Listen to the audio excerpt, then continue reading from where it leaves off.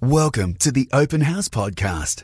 Conversations exploring life, faith and hope with Stephen O'Doherty. A great story now of an Australian who did something quite extraordinary in world terms. It's a story that's been told in a special multimedia production, a sort of operetta, I suppose, by Warren Wills, a very famous Australian composer, spent a lot of time in the UK.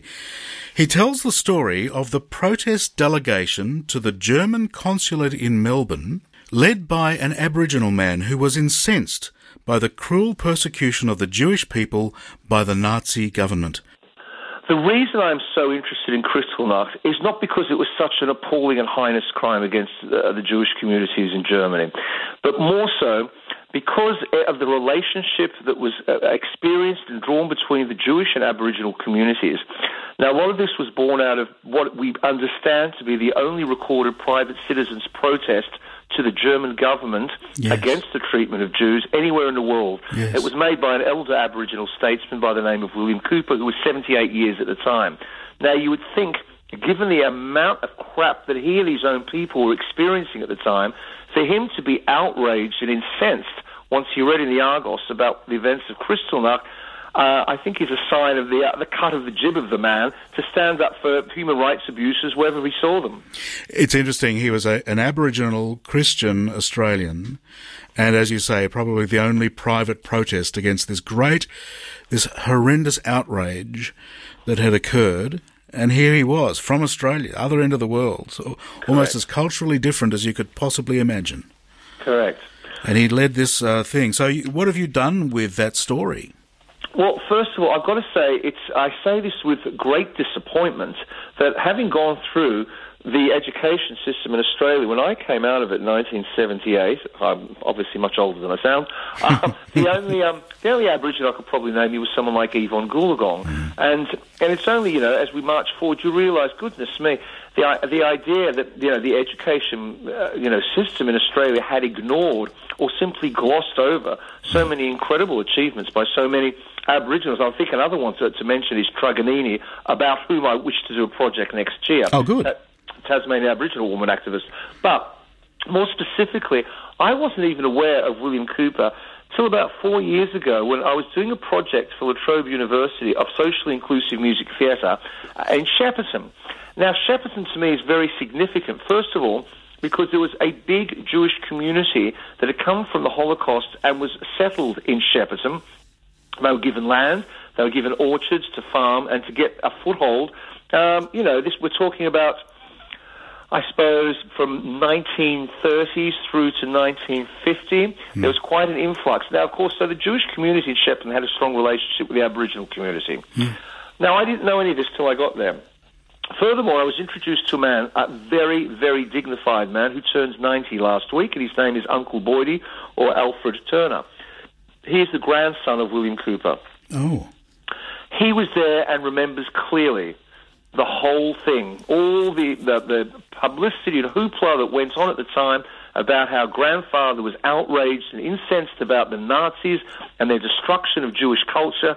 And he said, I will not stand for this. He said, it's not happening to this is about other people on the other side of the world, but we must stand up in solidarity together. When we see human rights abuses, we must stand up and protest them. And Uncle Boydie, as I say, who is 90, I'm thrilled to say is part of our show. Uncle Boydie is a Yorsa man from the Murray River in Shepparton, and that's where William Cooper was originally from. And I only discovered the story 5 or 6 years ago when I was in that area, and I met with Uncle Boydie. Hence, the music theatre production that we did with about 70 kids from Shepparton, many of whom were Indigenous themselves, was called Ghost Gum High. And it was a world premiere of a collaboratively written musical about wayward kids in a school in Shepparton who have a visitation from the ghost of William Cooper. And that, putting it simply, is my introduction to William Cooper. And we know so little about him. And yet if you go to Yad Vashem, which is the Jewish Holocaust Memorial in Israel, in Jerusalem, there is a tribute, it's a plaque to William Cooper. He's one of the first honoured as non-Jews who stood up for the Jews. And there he is, in Jerusalem. Indeed, there's a whole shrine to the memory of Gentiles who stood up. That's it. And I think his name is one of the first names in that commemorative avenue, just from memory. I think you're absolutely right. But to take that story even further, for the last 3 or 4 years, I've been very active in promoting Uncle Boydie's travels around the world to promote the legacy of his grandfather. And I'm very happy to say that among some of those achievements that Uncle Boydie's managed to pull off was meeting with Angela Merkel, who 70 years down the track belatedly signed the petition that William Cooper had assembled. Yes, because on the day the German consulate refused to accept it. He was promptly rejected. And she signed it. That's brilliant. But Prince William also did the same on behalf of the British government. And last year, I'm thrilled to say that we got Uncle Boydie to Beersheba for the 100th anniversary for the fallen Anzacs in the last cavalry charge by the Light Horse Brigade. Oh, how lovely. So finally, there seems to be some acknowledgement, and the story is getting a little bit of traction and getting out there. Warren Wills is our guest on Open House, artistic and musical director of this new thing called Night of Broken Glass, described as a socially inclusive musical theatre event, and it commemorates Kristallnacht and this famous protest by, well, not famous enough in Australia, by William Cooper, the Aboriginal Australian, back in the 1930s. So how do you pull that together artistically?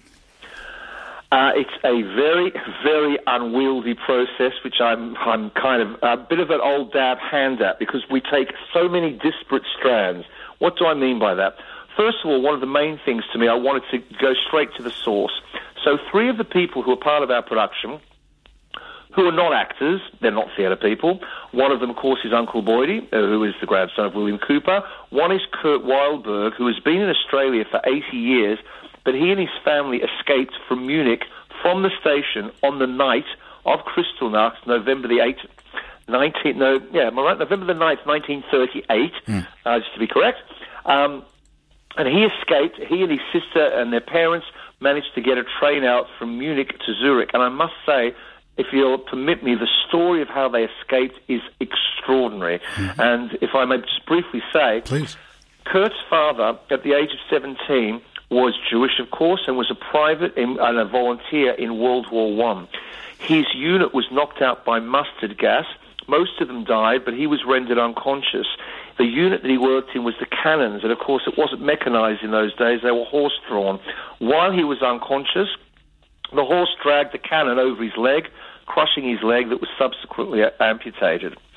Fast forward 20 years, and here is a man, his name was Max Wildberg. He was awarded the Iron Cross, the highest German honor for valor and bravery. And I think people forget that Jews from both Britain and Germany ended up fighting against each other in World War I. And he had a prosthetic leg. He recognized what was going on, clearly with the racial policies of Hitler. And on the night of Kristallnacht, he had made an arrangement to get a train out to Zurich. He took his wife and Kurt Wildberg, who is in our show, and he took them to Munich station, where the SS were obviously kicking all the Jews out and putting them in concentration camps or worse. And he said, but I'm a World War I invalid. So the SS guy said, go and see the commandant. He went to the commandant, and arguments ensued, and Max Wildberg flicked open his shirt collar to reveal the Iron Cross, at which point the commandant bowed and said, this way, sir, your train is over there. Wow. It's an incredible story. Little would you think, while you're unconscious with mustard gas and a cannon's dragged over your leg, that somehow that would be the passport to freedom for you and your family 20 years down the track. Okay, very good. Very good. Now, if we see your show, what will we see? Okay, it's a piece of music theatre. That means it has a narrative, it has characters. What you'll see is it's a proper musical. We tell the story, we go right through from the starting with Max Wildberg. We go right through to the protest by William Cooper. We also use the link is trains, and I'm using a lot of the information by people like Primo Levi. Trains are very interesting in as much as there's a very famous line from a Primo Levi poem that says, there is nothing sadder than a train that leaves when it's supposed to. And, of course, he's talking about the transports into Auschwitz. It's an incredibly powerful piece. We also have live narrative from Gary Sokolov, who is the son of the tattooist of Auschwitz. A book came out in December last year that's now sold over 1 million copies called The Tattooist of Auschwitz, yes, about Lally Sokolow, Gary's father.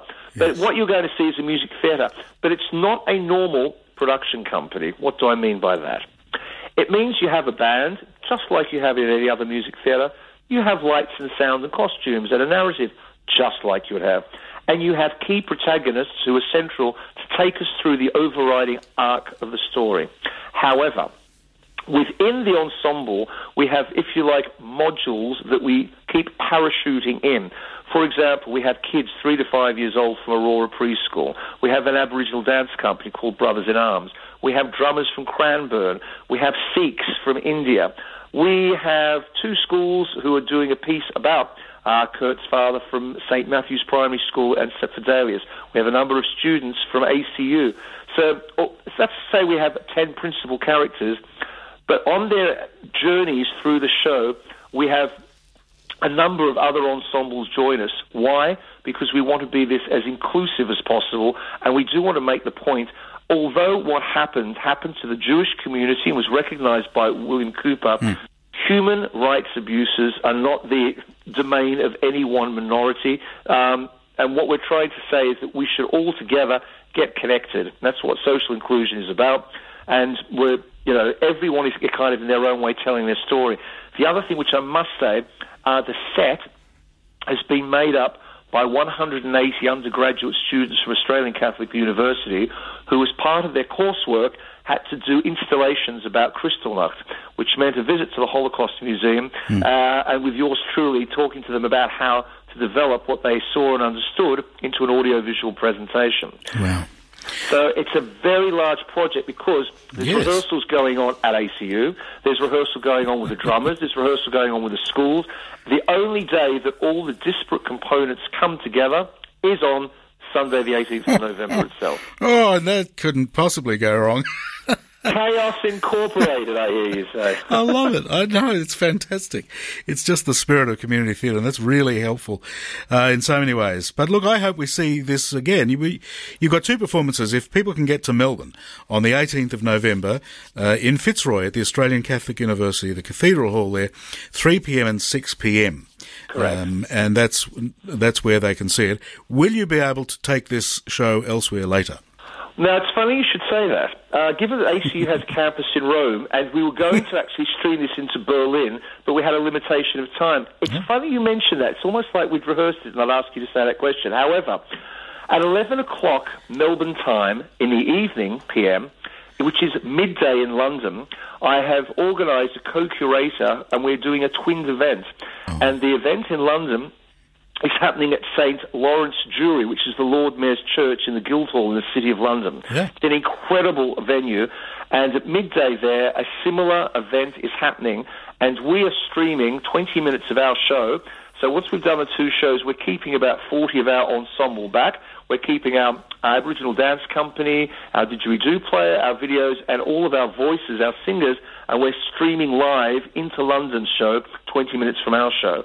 So it certainly has international legs, and we certainly trust to remount it again and hopefully bring certainly Berlin and Rome on board. I love the sound of it. Fantastic. I don't know where you get your energy from, but I'm glad you do.